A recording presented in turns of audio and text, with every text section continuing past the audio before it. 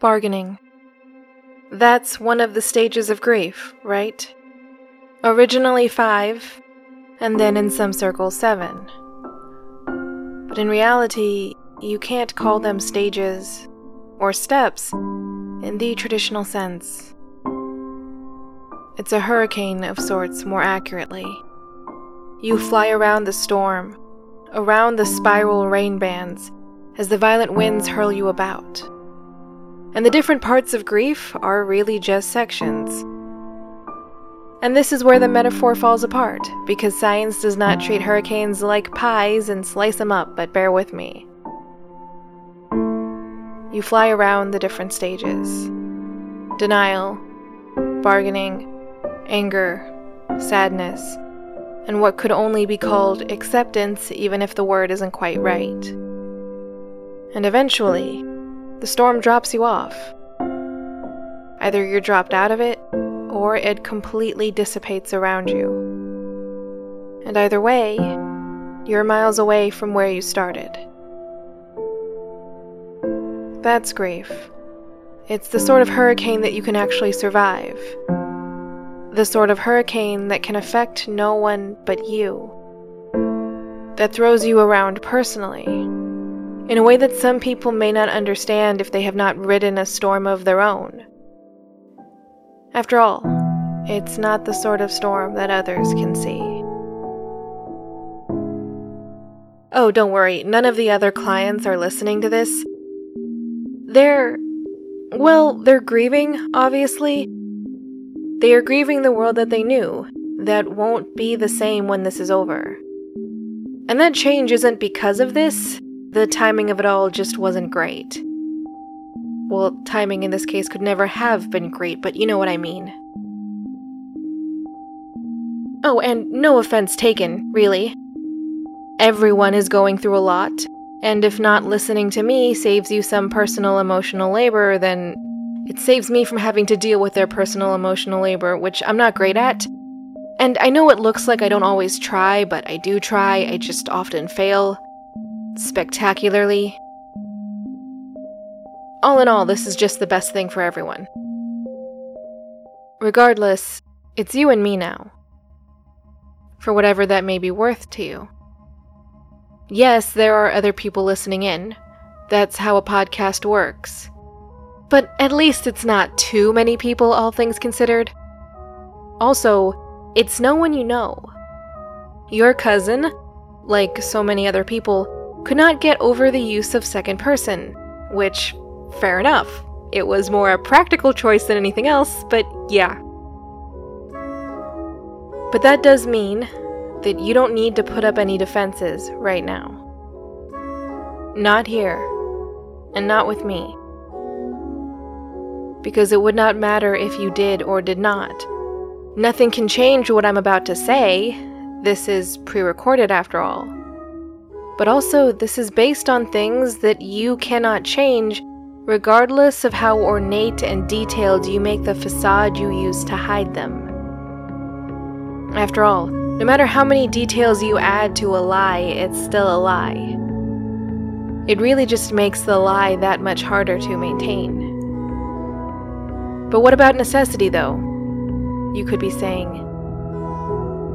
And see, that's what I need to talk to you about. But kudos to you for figuring out the connection, the theme, as it were, a while back.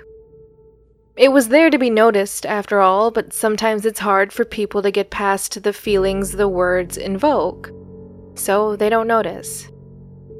I can't worry about that, to be honest, but that doesn't mean I won't take a bit of joy when things work out. Like here. With you. You who saw the writing on the wall before anyone else did. Clever. But then again, it isn't all that great because now you've spent far too much time, as any time is too much time, worrying about what your bargain is, or, more accurately, should have been. Because you aren't inclined to make one, are you? You and your makeshift, not exactly biological family, biological adjacent, I guess, well, there's nothing you need. You know you shouldn't think that, but you do. And therein lies the complication. This is a picture-perfect family, and you're lucky to have them, but you're essentially on your backup set of parents, and there's never a great reason to be on the backup set. It's not a bonus set, like an additional set that you get to enjoy on top of the original parents you were born with. The aforementioned original set of parents you were born with, when you fell into this world without a choice, is not the one that takes care of you now.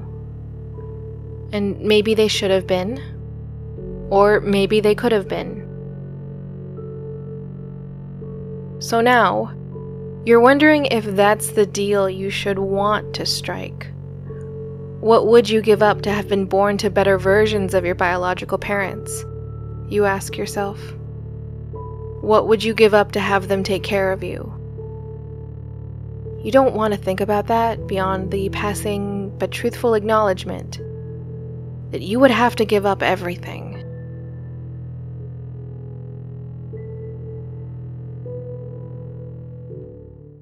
Life is messy and complex, sure, but it's the sort of mess that builds upon itself. One moment affects all that comes after. It's the butterfly effect, you could call it. If you remember how popular that buzzword was a few years back, I understand why you might not want to. Wow, that was a surprisingly annoying time.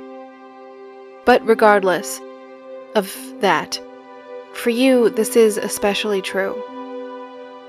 Your family, this makeshift family, has been your family for years. The comings, and emphasis here as a reminder and agreement, goings of your biological family did not really change that. Not in a meaningful way. So these people that you live with now, they became your family years ago.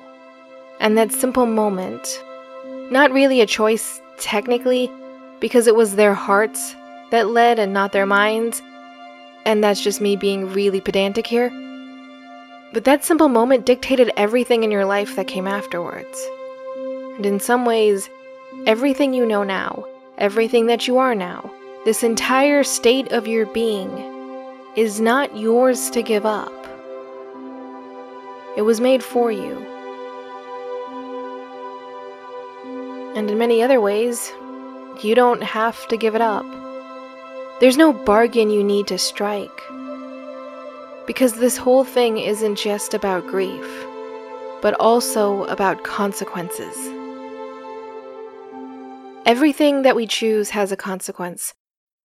All the choices that we don't make or that were made for us have consequences. Nothing happens in a vacuum or a bubble. Nothing is fully contained. It can't be. That's just not how human existence works. Things are connected. Not all things necessarily have to be connected to all other things for this to be true. There just has to be a few connections that extend beyond us and ourselves. As is the case in life. In your life, where the choices of your biological and biological adjacent parents set you on a path to touch, comfort, love, teach, guide, and so on.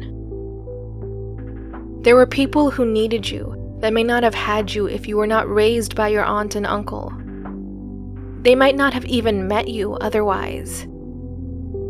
Now without that moment years ago that they cannot understand or fathom. Like your friends. Great example. You would have gone to a different school and none of them would have ever met you. And they wouldn't have met each other. They would have drifted in different directions. And given how great things are now, I don't think it's worth speculating about whether the alternatives really would have been worth anything. Or anything more. What you have right now is good. And that's good enough. And what about your cousin? All the secrets you share that end with your guidance, always for the better. What would she have done without you? I could go on, but it's game night, right? Again, you should probably go out there. Oh, and of course your pain is a part of all that too. I can't deny that. But if even you would not go above and beyond to undo those knots, I certainly have no right to do so. It has to be your choice to accept or dread this. I can't dictate that for you. Nor should I, and you should not let anyone else do that either. After all, sometimes there really isn't a bargain worth making.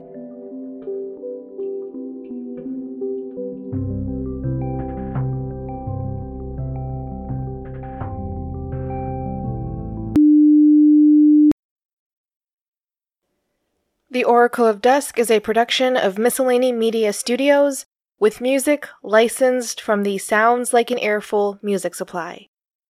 It was written, edited, produced, and performed by MJ Bailey, and if you like the show, tell your friends about it. Or the quasi-friends that are still on your social media feeds because social norms evolved before words did. Am I right?